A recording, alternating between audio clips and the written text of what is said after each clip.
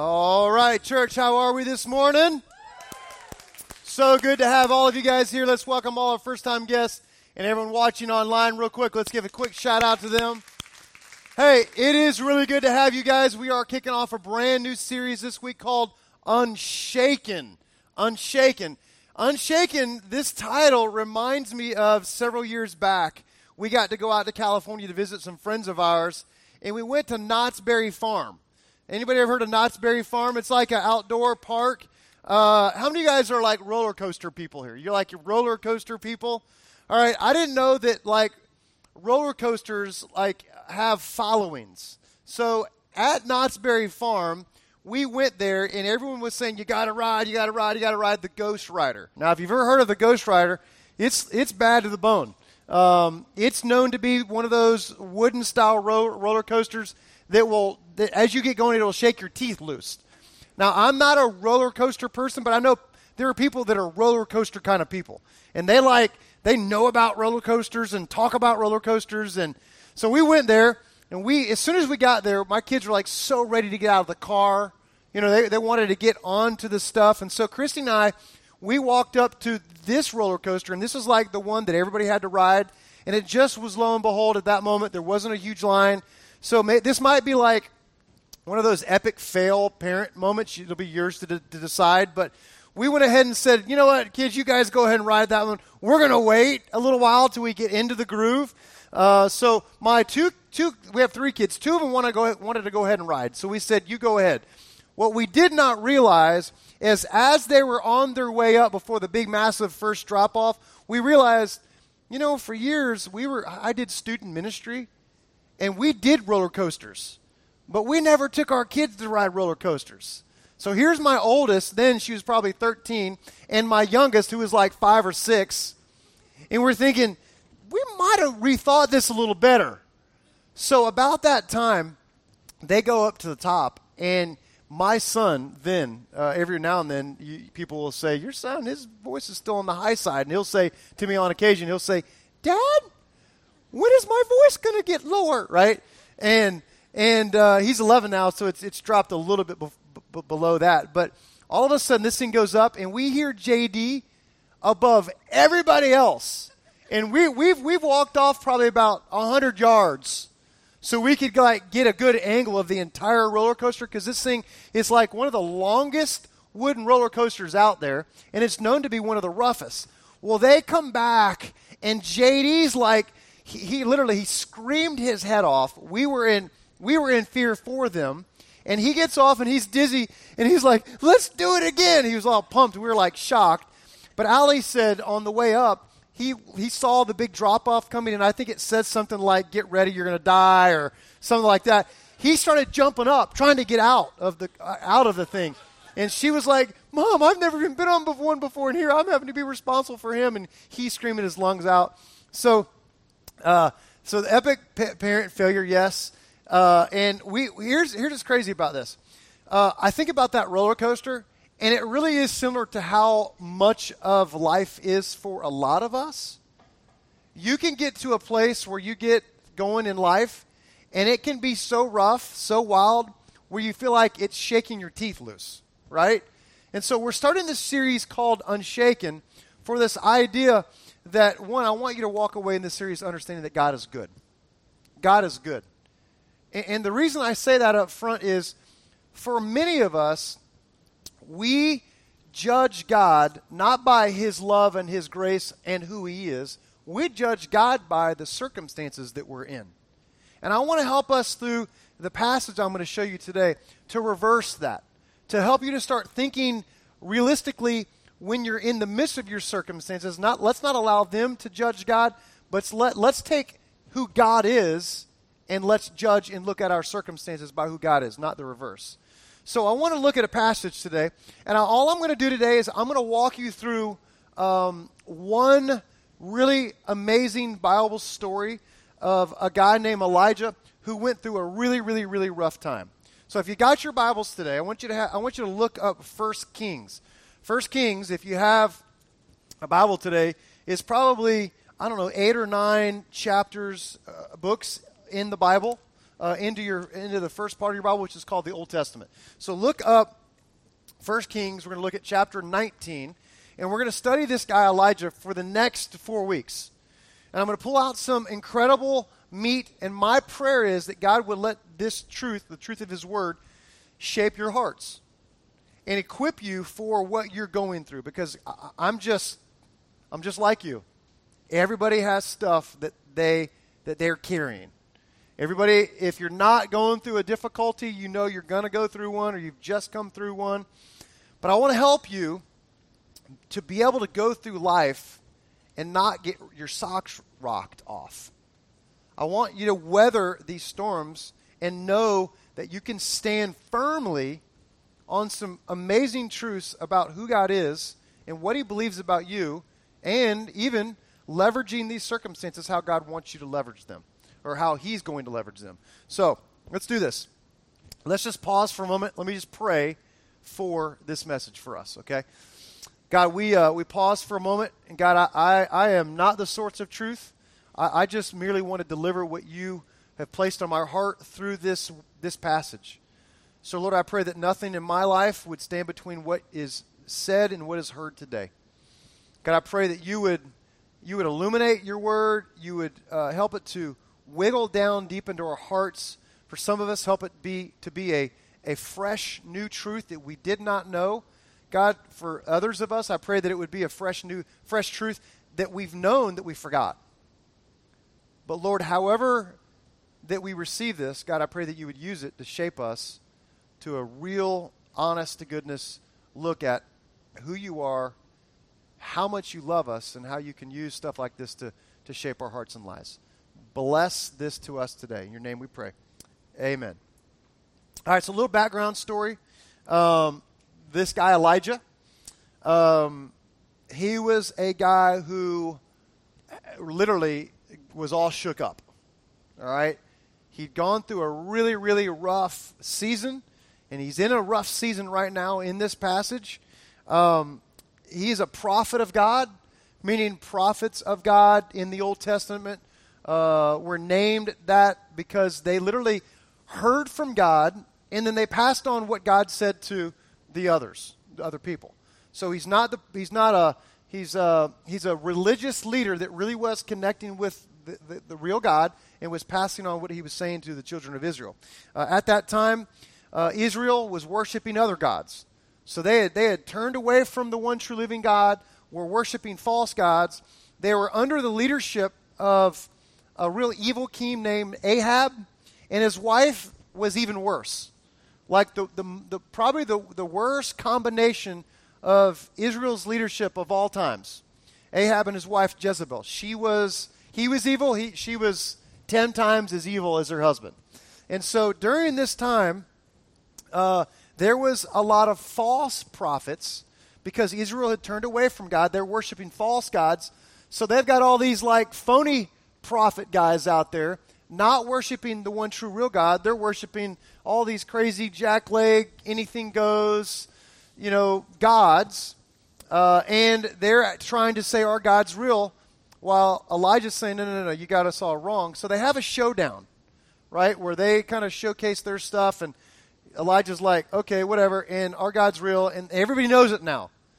And so these guys, he squashes these guys, but then Jezebel gets mad and puts a price on his head and has their entire kingdom coming after Elijah. So it says this in 1 Kings 19, verse 3. We'll start there. It says Elijah was afraid and fled for his life. Now that's a bad day, right? You wake up in the morning, all of a sudden you have an aha moment. You're like, oh, that's right. I've got to run. They're out to kill me. So he wakes up that morning, and he runs off to a town in Judah called Beersheba, and he leaves his servant there. So now he's all alone. And it says in verse 4, then he went on alone into the wilderness, traveling all day, and it says he sat down under a solitary broom tree and prayed that he might die. And this is what he said. He said, I've had enough. Lord, take my life, for I'm no better off than my ancestors who have already died. So this guy's just like, he's just like, whatever. It's all done. It's over. God, just take my life. He might be having a pity party, but we know that this guy mentally and physically, he's had enough. Literally, that word, I've had enough, translated literally is too long, too much. The truth is, this morning when some of you walked in, you kind of, that's your MO today.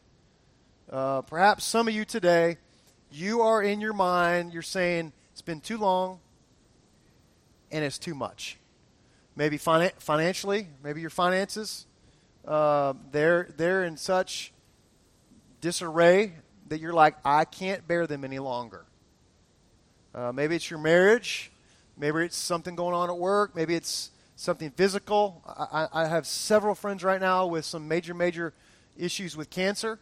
And I just know that many of you walked in today and you're saying exactly what he's saying, that I've had enough. I've had enough. So here we learn, here we see out of this guy's life. Elijah, big time follower of God. He's not a rookie. He's a seasoned veteran. He's walked with God. He knows God. He trusts God. He believes in God. But we can see, even if you're a seasoned, mature believer, you can get shook up, right? This guy is a serious follower of God, seasoned veteran, and his world's shook up.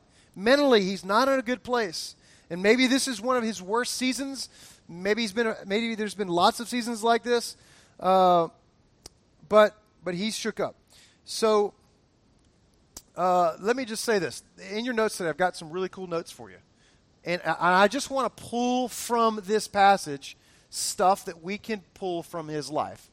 Some of the stuff, it'll just come out, and other things I want you to look in and really see this for yourselves in Scripture.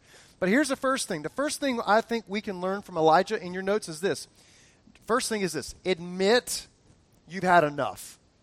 Admit you've had enough. Elijah gets real with God here. And he just has this moment where he's just like, you know what? I'm now on my own. I'm now all alone, and I want to vent. I want to maybe confess. I want to let God know I'm mad. You know, however he arrives at this point, he lets it all out. He confesses. And truth be told, that confession is good for the soul. I pulled this off the web recently. I found some funny confessions about people's most embarrassing moments related to food. So I thought I'd read you a couple of these. Here's a lady. It said, it might not count because I'm massively pregnant, but I woke up in the middle of the night, poured an entire box of Cinnamon Toast Crunch into a big glass bowl, threw in a bag of marshmallows, drizzled it with melted butter, and then put it in the microwave to melt the marshmallows, and then I watched Dexter for 2 hours and ate the whole thing while crying. Some of you guys now have a plan for later on tonight. Here's a guy. I told my wife I was going to the gym, but somehow I ended up going to McDonald's instead. I ate 4 cheeseburgers in the parking lot and waited a little while it seemed long enough for a workout. When I got home, I poured water on my head and shirt to look like I'd been sweating. This is the absolute saddest and fattest thing I've ever done. All right, here's another girl. I just realized I have 2 girls and 1 guy in this story, so please don't read anything into that, okay? I could have gotten more guys. But anyways, I ate half a cake once when I should have only eaten 1 piece. I was horrified and didn't want anyone to know, so I finished the cake, baked a whole new one, and forced myself to eat the one allowed piece. I later threw up during dinner. So confession's good for the soul, right? So here we have Elijah that he's got to get it off his chest. And I don't know about you guys, but I have found in my life that this is true. There are times I can be so stressed out, so worried, working the angle of how to solve a problem, right? It can be middle of the night. Oftentimes that's what happens to me. Middle of the night or anytime during the day. But I'll have it all on my mind, and I'll try to think of every which way I can to fix it, solve it. I'll role play things out. I'll have arguments with people. I'll have like things I got to confront someone on, and I'll role play all that stuff out. But there's something powerful when it comes to like actually saying it, like physically getting it out and saying it. Have you ever noticed this? There's something powerful when it comes to like confession. There's something powerful, even like say, okay, you've got the same scenario as I've got. Or maybe you got some problems going on. Maybe you're role playing some stuff. Have you ever just like opened your mouth and just got it out to God? Like whether you're praying to God or you're just having a hissy fit moment and you just shout it out because you're mad or hurt or angry. Here's the thing we see. He does this. And he vents here in a moment even more so. But here's the deal with God. God can handle it. In fact, I think God likes it. I think God likes it when we bear all that we're struggling with to him. How do we know this? Well, all we see everywhere in Scripture is that God longs for the relationship. He doesn't wish for us to be alone. All through Scripture, we read things like God's with us. God's with us. God's speaking to us. God will never leave us or forsake us. I mean, if you ever read Scripture, what you'll learn is God wants to be with you. He doesn't want you to feel alone. He doesn't want you to be alone. God wants to be with you. And when it comes to our struggles and difficulties, we see a guy who admits, I've had it. I've had enough. And God's cool with that. So, verse 5, it says, then Elijah, he lays down and he sleeps under a broom tree. But as he's sleeping, an angel touches him and tells him, get up and eat. Now, this is just a moment where God shows up, kind of angelic form, but it's basically God tapping this guy on the shoulder and just showing up in his life, right? He doesn't have to, but he loves this guy. He's for this guy. He's going through some difficult times, and here God basically just shows up, and he, as he's sleeping, the angel touches him and tells him, get up and eat. Now, I love that. I'd wait. I'd have a field day if God tapped me in the middle of the night and said, hey, y'all, just go on to the fridge and eat something, right? It looked like a strobe light in my house with the refrigerator door open up, and you know what I'm saying? So he looks around, and there beside his head was some bread baked on hot stones. I mean, God's just with this guy. God's like nurturing him. He's going through a difficult time. He's tapping him. He's telling him to get up and eat. There's some water there. So what does Elijah do?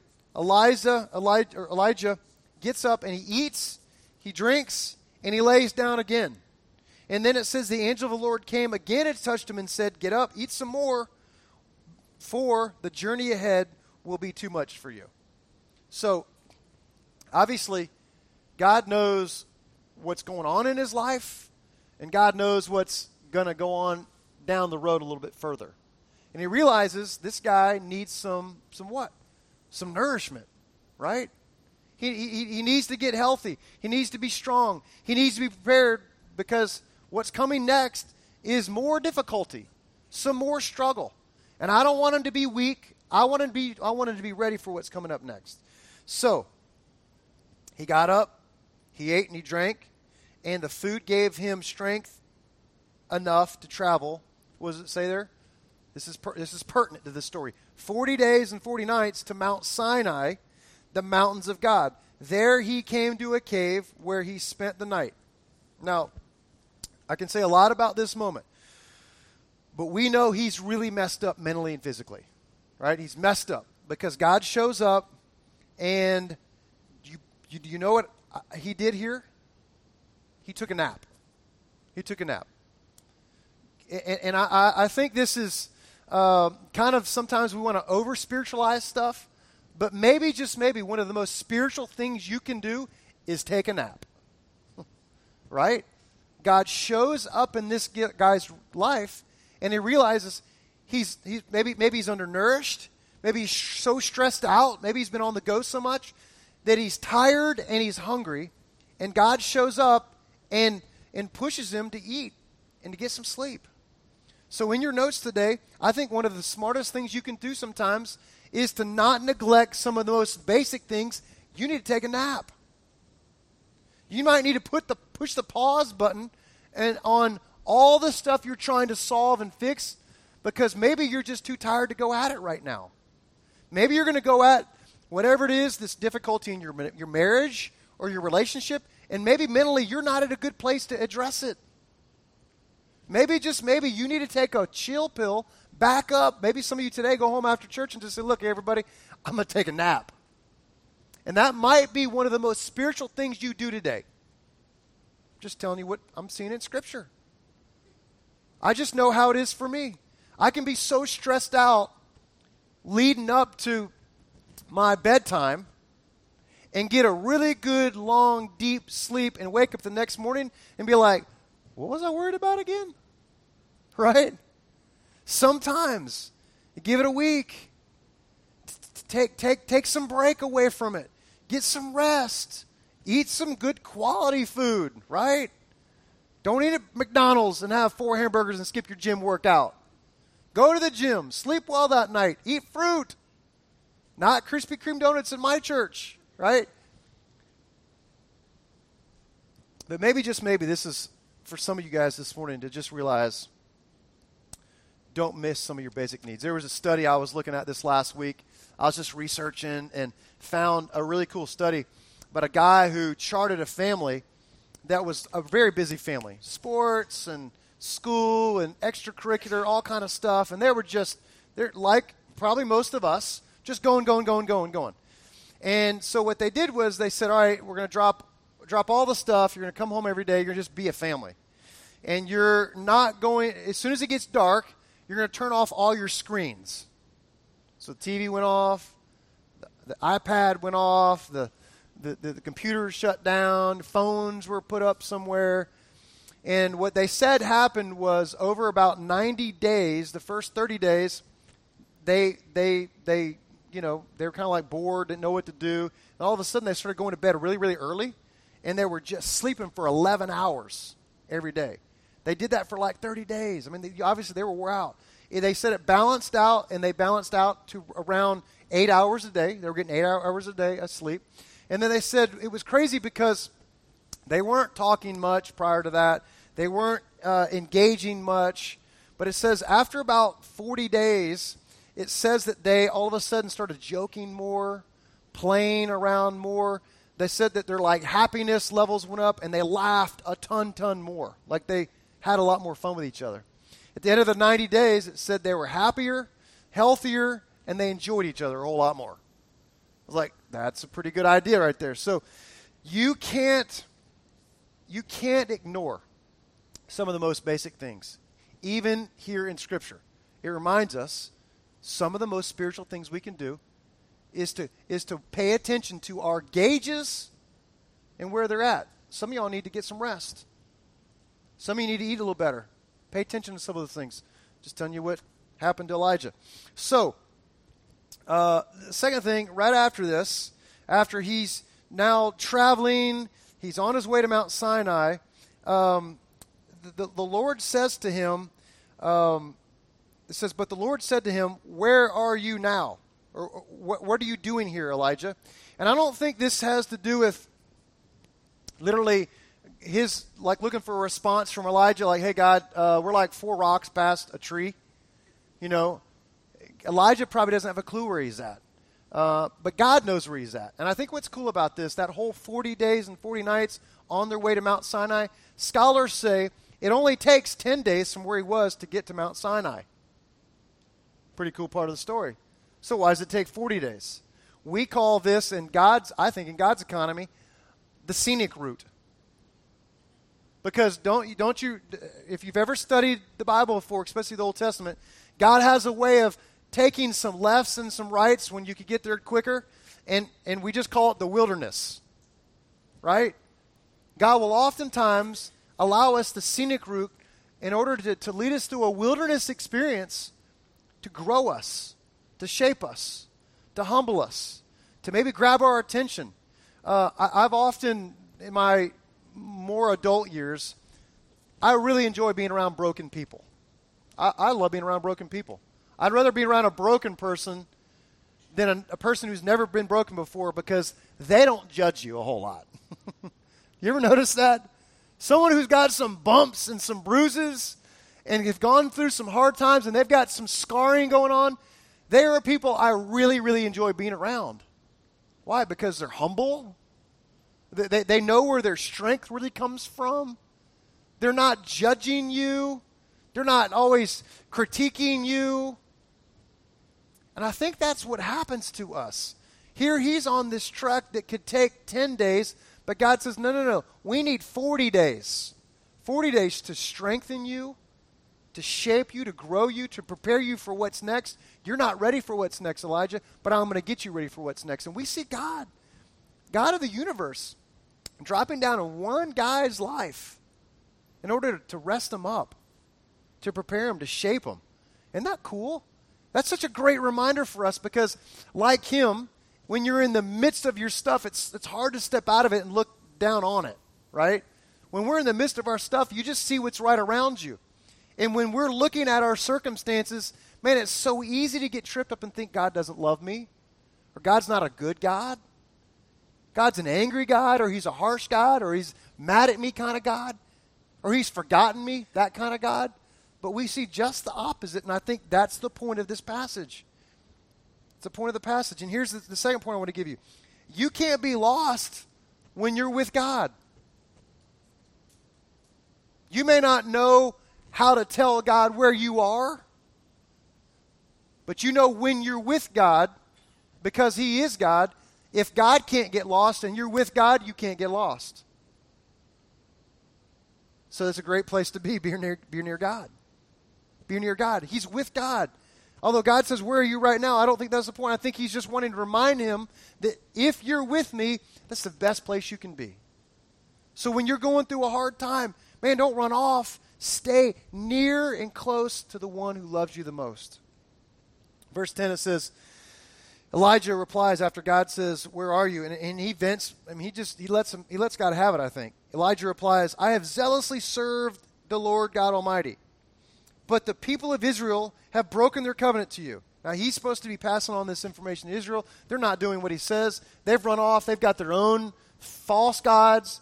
And now, people are trying to kill him, and he's fed up with it.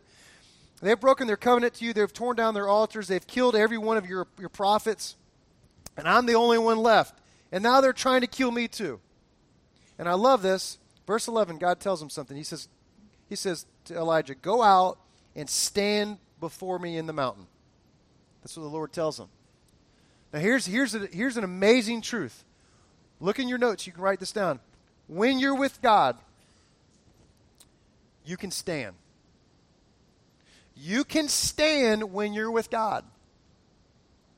The nearer and closer you are to God, the stronger and more stable you will be. I see it all the time in my role as a pastor. I see couples who are far from God, who their world not just unshaken or shook up, their world's rocked sometimes almost seemingly beyond repair. And I see couples who are following God, they'll get shook up. I mean, just much like we see Elijah here. They'll get mad at God. They'll get waffly and weak and struggle.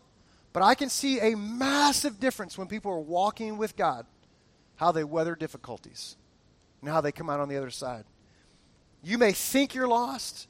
You may feel like you're lost, but you can't be lost when you're with God. So, right after that, it says, the latter portion of verse 11, it says, and Elijah stood there. He stood there. He could stand. And it says, and I think this next little passage here is really unique. God gets a bad rap for everything that goes on in the world, right? When we know we live in a fallen world, stuff just happens because it's fallen, right? And Elijah stood there, and the Lord passed by, and a mighty windstorm hit the mountain. It was such a terrible blast that rocks were torn loose, but the Lord was not in the wind. And after the wind, there was an earthquake, but it says the Lord was not in the earthquake. And after the earthquake, There was a fire, but the Lord was not in the fire. And after the fire, there was something else. But I want to just say, I mean, we hear about the acts of God, right? We hear about the winds and the fire and the earthquake. God's like, I didn't do it here, right? I get accused of all that when, we're in a fallen world, stuff happens. But God makes a clear case here that he wasn't doing that at that moment in his life. That was just happening. But what he does want to be, what he wants us to see, and I think he's making clear to Elijah, is in the midst of your difficulties, when all that stuff's swirling around, when wind's hitting and rocks are coming unloose, when there's an earthquake that's happening, when there's fire happening, in the midst of all that you can focus on as circumstances, notice what happens here. Is in the midst of all that, there was a sound of a gentle whisper. In other translations, it says, a still small voice. See, here's the thing. In the midst of your greatest mess, if you will slow down long enough, take your eyes off your circumstances and just look for God, I promise you, he's there. We see this passage where a guy is going through probably the worst experience of his life. Just, he's all alone, everybody's trying to kill him. That's about as bad as it gets, right? Some of you guys are army dudes. You ever got lost? You're out there with the enemy. You know they're all against you and you've lost your boys. That's a long, bad night. And this guy, that's what's happening to him. And all of a sudden, in the midst of all this confusion and struggle, God whispers to him. I don't know what he says, but I know what it means. It means I love you. It means I got you. It means I'm with you. It means we're going to work our way through this. It doesn't mean I got all the answers. It doesn't mean I know what's coming next. But here's the thing. God knows. And again, when I'm with him, I can't be lost because he knows the beginning from the end. So here's the thing. Are we listening? Are we listening? It's so easy to just keep moving, trying to solve, fix, focus on all our stuff when all God wants from us is slow down long enough to hear me. Slow down long enough for me to help you. Slow down long enough for me to give you strength. It may feel like you're lost, but you're not because I'm with you. And I think that's for all of us today. Some of you right now, you came this morning and you're carrying some weight. I mean, you feel like you drug a car in this morning. And the weight of it feels like it's crushing you. Can I tell you, God's with you? Can I tell you, don't quit? Can I tell you that in this moment, perhaps God is whispering to you and just wants you to be reminded, I'm a good God and I love you. Hang on. Let's get through this together. The end of this verse is this. When Elijah heard it, God's small whisper, he wrapped his face in his cloak and he went out and stood at the entrance of the cave. And I think this is unique. And again, a voice said, what are you doing here, Elijah? Again, in the midst of all this calamity, all this mess, here's God speaking to him again. I don't think he really wants to know or really wants an answer of what are you doing here. I think it was just a reminder. You're with me. You're with me. Don't forget. When I was telling Christy about the idea of telling our Knott's Berry Farm roller coaster adventure, she reminded me that one of the clearest times in our life where we went through a hard time, where we knew God was whispering to us, has to do with JD and that scream. Going over the top, just the whole Knott's Berry Farm heard my son scream. And we just want to say we're so proud the boy can scream. Because when he was born, the first 3 or 4 weeks of his life, right after he was born, they laid him on the table, and all of a sudden we were watching, and we didn't know what was happening, but we saw his lungs just sink down in his chest. His lungs collapsed. And for a good long period, we did not know if he was going to make it. And we shared a couple tears. We begged, we pleaded with God. It was my first son. I was like, I got girls. We've been baby dolls for such a long time. God, you give me this boy. Don't take him from me. Right? And now, 11 years later, I mean, the kid's got lungs like nobody's business. I mean, seriously, we crack up that for people who don't know that part of his story, we remind them of that part of his story. Like, because for us, that was God during that time strengthening us for future days. Even for him, that's been a source of like, hey, God's got you on this planet. You could have been gone that day, but you're here for a purpose. And what's so funny about my son, he can run like nobody's business. He can run all day long. About 4 or 5 years ago when he was like 7 years old, we had one of our local running coaches that heard JD could run. He was fast. They said, hey, you care if I just take him for one afternoon and we're going to run a little bit? We said, no, run with him. So he said, we're just going to run at an 8-mile pace, and I just want to see how long he can keep that pace up. He goes, we're like mile 6. And he's like jogging and not breathing. He said a thunderstorm comes and we got to turn around and go back. He's like, this boy, he's a stud. And I think, you know what? He's a testimony of who God is. And it reminds us of that time when we were rocked and we didn't know what was next and we didn't know if our little guy was going to live. But however the story shakes out, we know this. God's a good God.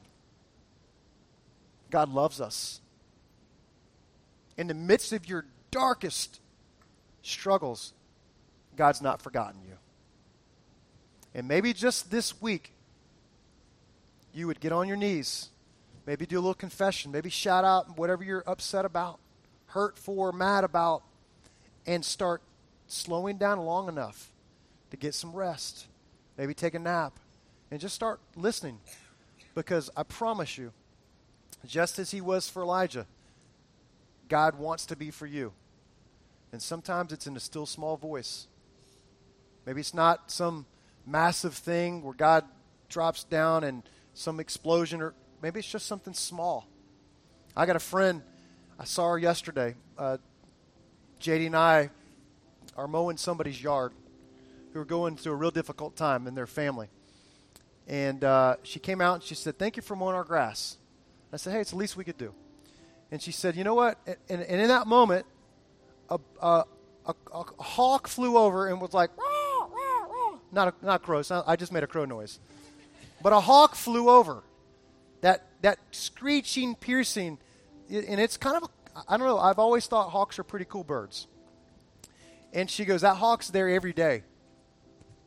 I don't have a hawk in my yard every day, but she said, every day a hawk flies in my yard. She goes, when I was little, my dad used to always tell me that hawks were good luck. And she says, I'm not superstitious at all.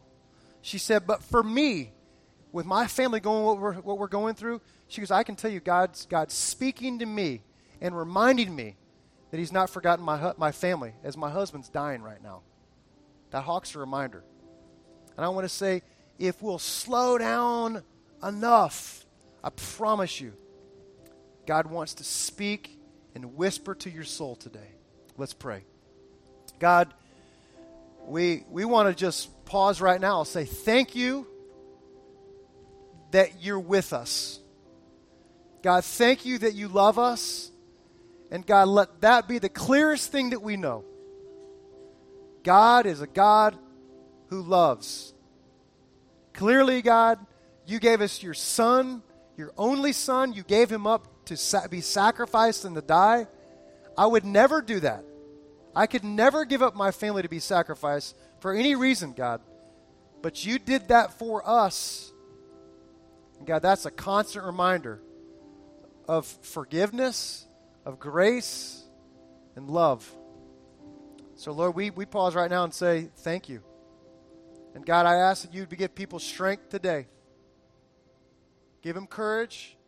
And God, give them the ability to slow down, to hear you, and to not quit. We love you, Lord. In your name I pray.